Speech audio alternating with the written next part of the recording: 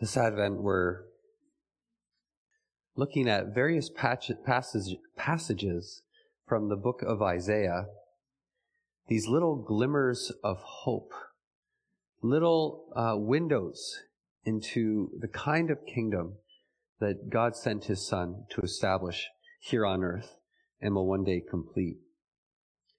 Last week we looked at Isaiah chapter 2, and this week we'll be turning to another familiar passage to many, I think, and that's Isaiah chapter 11.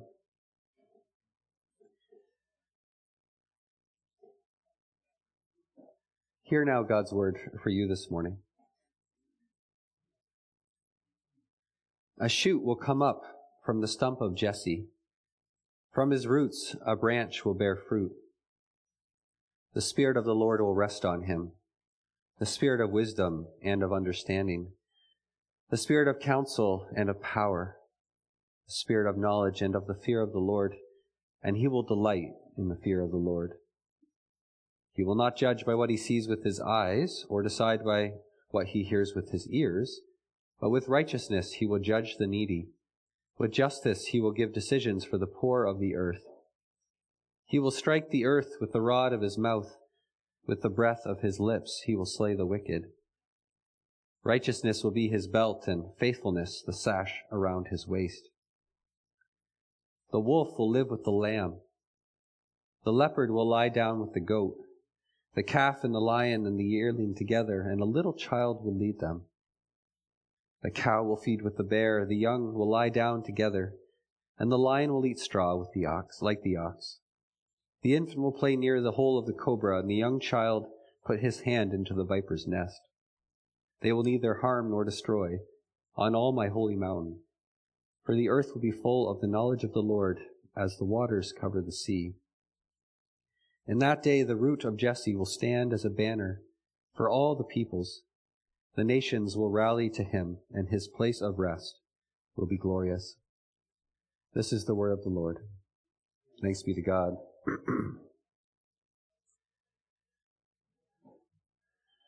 Dear friends of Jesus Christ, when I was little, just an infant, my mother made me a stuff and stitch style picture of Isaiah 11, the passage we just read, and I brought it here with me today, and I thought we can take the CRC sign down today and put this in its place.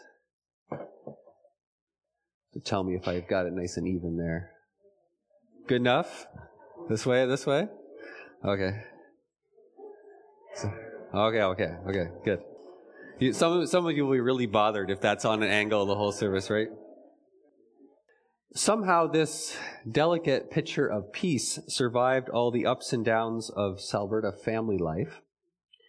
Although my mom, after she completed this, she swore she would never do anything like this ever again. This was her first and last piece of art. While the picture itself is a little tacky, it does have nostalgic value and spiritual significance. I'm sure my mom prayed for my sister and I as she put this thing together. I'm sure it was her deep desire that we would grow up to inherit a world that was as secure and peaceful as the one portrayed in this picture. I want and pray that for my kids too. So a few years ago we had this piece framed, and now it hangs in my kids' bedroom. Now, a few years ago, I went into our children's room to find this picture of peace, and you can put the picture up now, riddled with Nerf bullets. Let's see if we can see it here. Uh-oh. There it is. Apparently one of my sons was practicing his aim. So I see he got the lion right in the heart and the sheep right in the head. Pow, pow. Bang, bang. Shoot, shoot. When I saw this, I immediately thought of this passage and came up with a different rendition of it. The wolf will live with the lamb. The leopard will lie down with the goat. The calf and the lion and the yearling together, and a little child will shoot them all with his Nerf gun.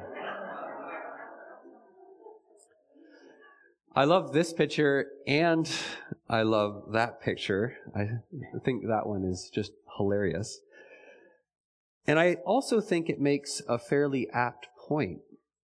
The point being that the peace described in Isaiah 11 is not going to come from below.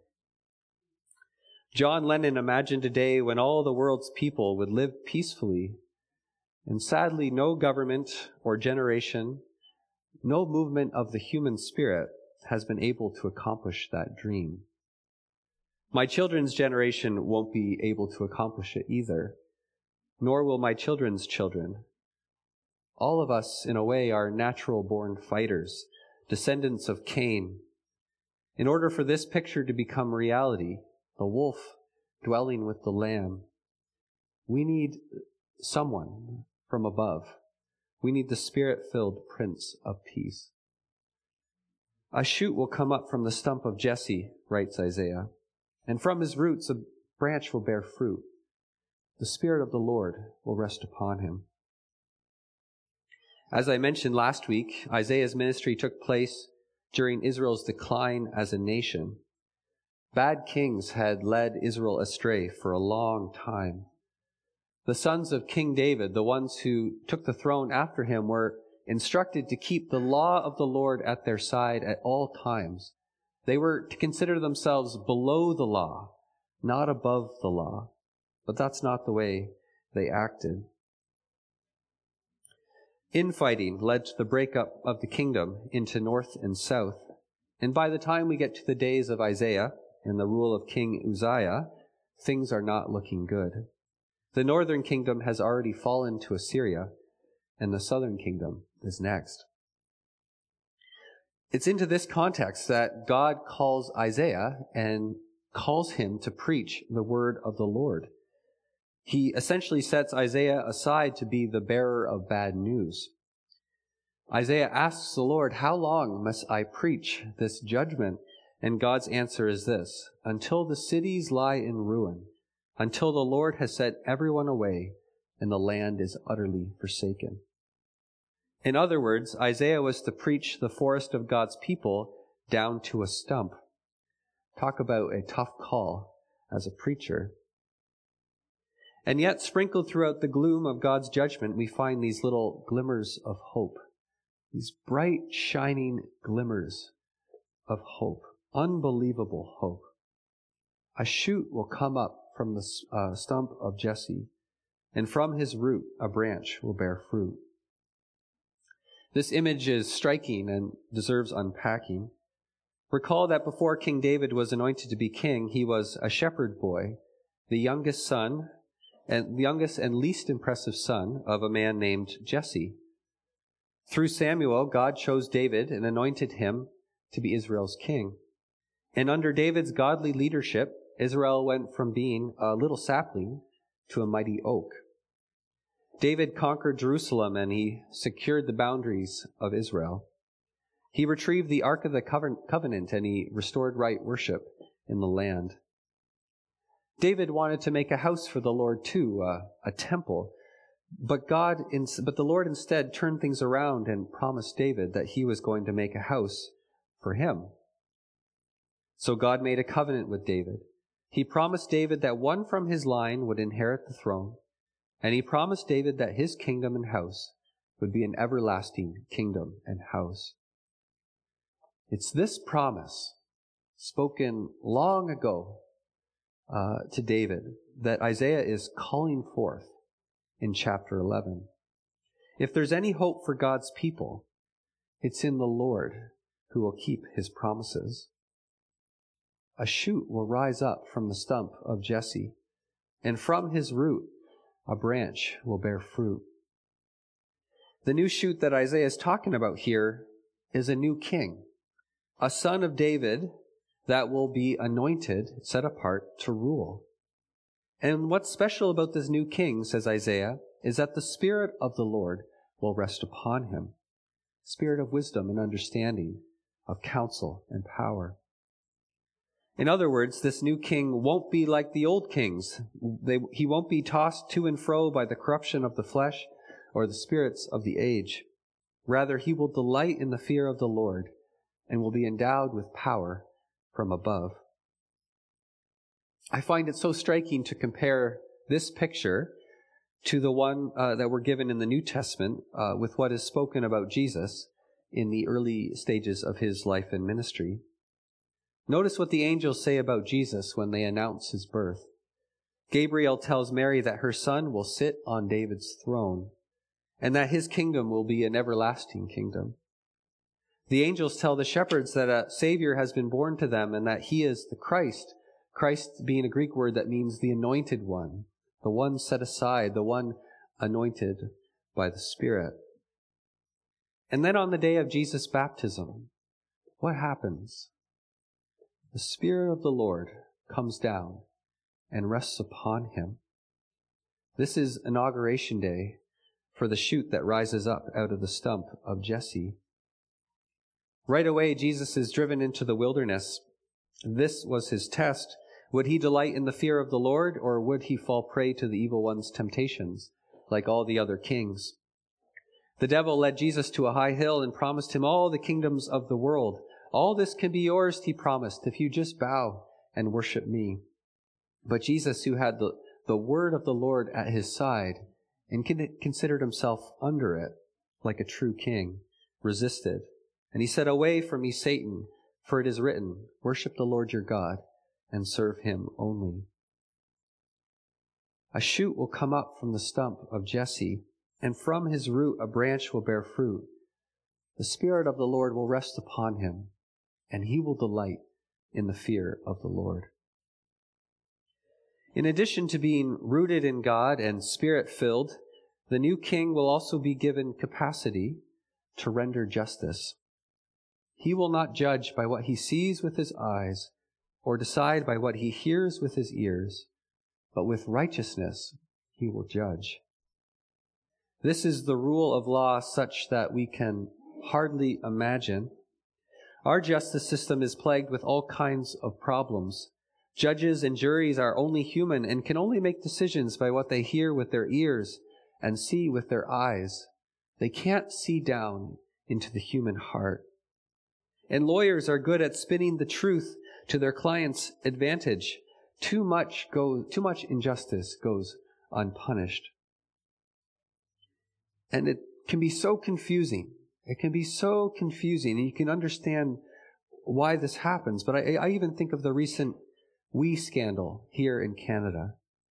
How do you get down to the bottom of a case like that? Who is telling the truth? Who is lying?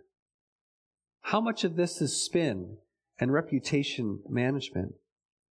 Sometimes we wonder, will justice ever be totally rendered in a case like this, or in thousands others like it, where we just can't seem to get to the bottom of what has taken place?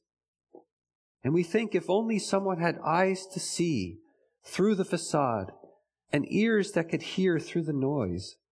Imagine if there was a judge that would not take bribes, but would render justice perfectly, without partiality, someone who sees the heart. Well, this, according to Isaiah, is what the Spirit-filled Son of David will be capable of. This is what he will do. He will rule and render justice perfectly. And two actions in particular will be at the center of his rule of law. First, with justice, he will give decisions for the poor. And second, with his breath, he will slay the wicked. In other words, with the arrival of the anointed king, the weak will have a powerful advocate, and the wicked will have a formidable foe. In the world as it is, it's the wealthy and the powerful that can afford the best lawyers and accountants, and too often people get away with murder. But not so in the world governed by David's Son. He will protect the weak. He will strike down the wicked. And I want to pause again and move our eyes from this picture in Isaiah to the New Testament to look how Jesus lived into this role.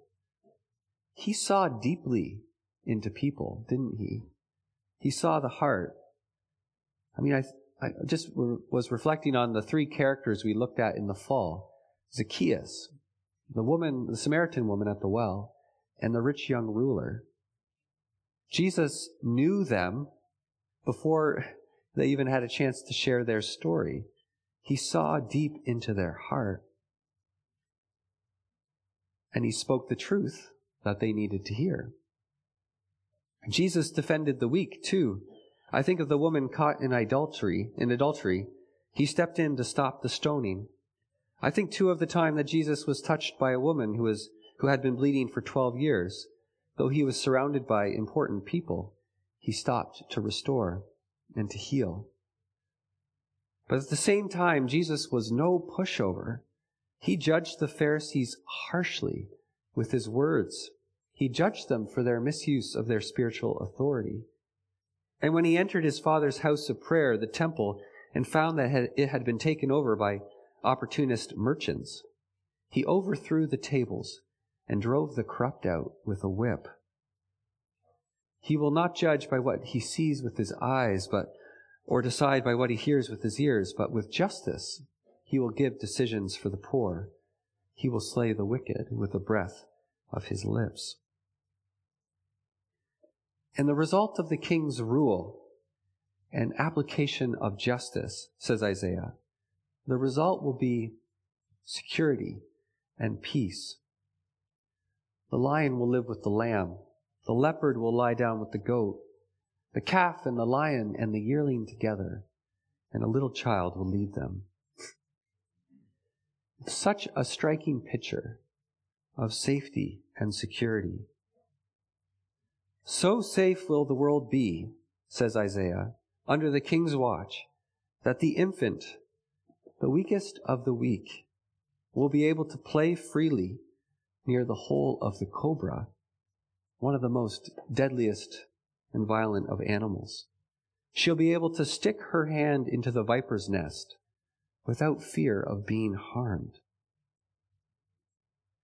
Now, most Bible scholars believe that Isaiah is not painting a literal picture for us here. It's not as though the world will become like a giant petting zoo when the king's rule begins. Rather, this is a portrait meant to stir our imaginations. It points us to a world and a reality that we can hardly imagine. When the king rules, the lion will share a house with the lamb, and the leopard will keep the sheep warm at night.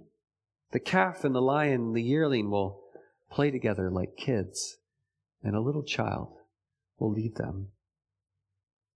All the world will be safe and secure like this. This is a picture that makes us think of what the world will be like when the promised Son of David takes the throne. When we fast forward to the New Testament here, it's not as though Jesus brings this kingdom forcefully and right away. It's more of an unfolding story, isn't it? And this is what made the disciples upset with Jesus. They wanted the violence in their world to end. They wanted the Romans to be kicked out. They wanted Herod to be held to account for his injustice. And so they thought that Jesus was the Messiah, the anointed one, and that he was going to inaugurate this rule and this peace. But Jesus, who feared the Lord and not people, knew that his first act as king was not to dish out justice. If so, who could stand before him who sees the heart? None of us is righteous, not one. So in his first coming, Jesus laid the foundations for the peaceable kingdom by laying down his life. If we are to dwell with God on God's holy mountain, then peace needs to be restored in our relationship with God. Forgiveness needs to be offered. Adam and Eve were cast out of God's presence, and an angel with a sword restricted their access to God's presence. But Jesus died to tear down the dividing walls that separate us. At the hour of his crucifixion, the curtain in the temple split from top to bottom, signifying that the way was open for us to be in right relationship with God the Father again. This is why Paul calls Jesus our peace. That through his blood we have peace with God, and we also have peace with one another. In Jesus' day, a Jewish person would not be caught dead breaking bread with a Greek person or any other Gentile. It would be like a bear and a calf trying to eat out of the same feeding trough. But in the new peaceable community that Jesus was forming around him, Jew and Gentile, male and female, slave and free, they all came together around one table and shared the common loaf. The Jew will dwell with the Gentile. The women and the men will be one in Christ. The slave and the free, the rich and the poor, all one body together. And the baby born in Bethlehem will lead them. Of course, we know that the anointed king's peaceable kingdom is not yet complete, but it has begun. The church is the first fruits of the peaceable kingdom that is to come. The trouble is we still live in the world as it is, the world riddled with Nerf bullets, and one's much more violent than that. All of creation groans, and we groan with it. I've been reading the CRCNA's Human Sexuality Report with a handful of people in our congregation. And one of the things we've been reading about is we've been learning about pornography, its prevalence and its impact. And one of the most disturbing trends in pornography these days is that it's getting more and more violent by the year. Rape scenes are now common in mainstream pornography. Hitting, choking, hurting, abuse too despicable to name. It's all just a few clicks away for young and old to discover. Clearly, we cannot let our daughters and sons play too close to the viper's nest. It is not a safe world. This past week, another shooting took place in a high school in the United States. I don't even read these stories anymore. It is basically a quarterly experience or a quarterly event. Lord have mercy. Despite our progress, despite our being an enlightened people, the 20th century was the bloodiest century in human history. We're getting so much better at killing one another. Hundreds of millions of real people, brutalized, blown to bits, killed in gas chambers and left in mass graves. This is what the human spirit has wrought. We need the Spirit of God. We need the Spirit-filled Prince of Peace. A new king. Someone to take the Nerf guns out of our hands and lead us down the path of peace. And the good news that the church proclaims and holds on to during Advent is that this king has come and that he's coming again. And when he returns, people will neither harm nor destroy on all God's holy mountain, for the earth will be covered with the knowledge of the Lord's ways as the water covers the sea. That day is not today, but that day is coming.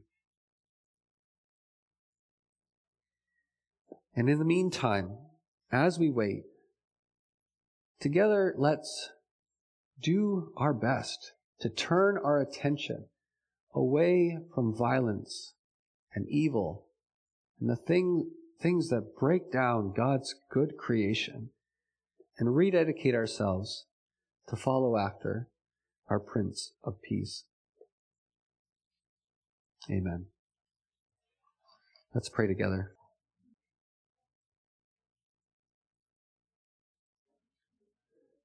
Our Father in heaven, we are grateful for the picture that you give of the world you are creating through the rule of your Son. And we're here, Lord, a part of this new peaceable community. And yet we confess that peace in the church is sometimes hard to find too.